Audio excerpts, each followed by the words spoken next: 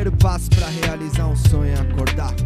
Prestensom, viver pra viver. O mundo não muda, nem se o papa concordar. Para admitir, enganar quem se permitir. Começa a admitir antes de tentar fazer alguma coisa, pois a tristeza é tão sincera. Tropeça na atmosfera, vivencia o que providencia.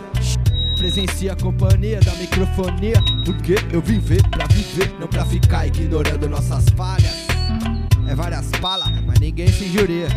Se preocupa mais com a gíria do que com o que fala. Verdadeiro ou falso, palavras cruzadas. Jogo dos 7 erros, rei das batalhas. Falando uma língua que não é exatamente a nossa, entendeu? Porque a coisa já tá chegando num ponto de loucura tal, de massificação tal, que ok, é a mesma coisa que tudo bem.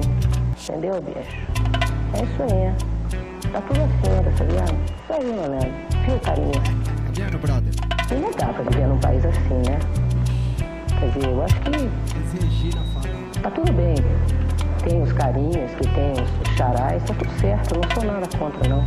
Mas que haja um lugarzinho assim, as pessoas que estão preocupadas em pelo menos agir em português, né? Que tá difícil. O incentivo inexiste. O incentivo inexiste.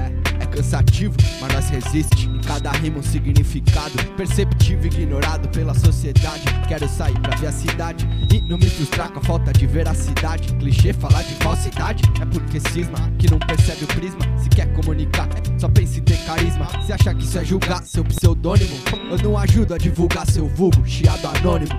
Até me dá ânimo de ver o quanto é inadequado. Enquanto eu tiver liberto, não vou viver acuado.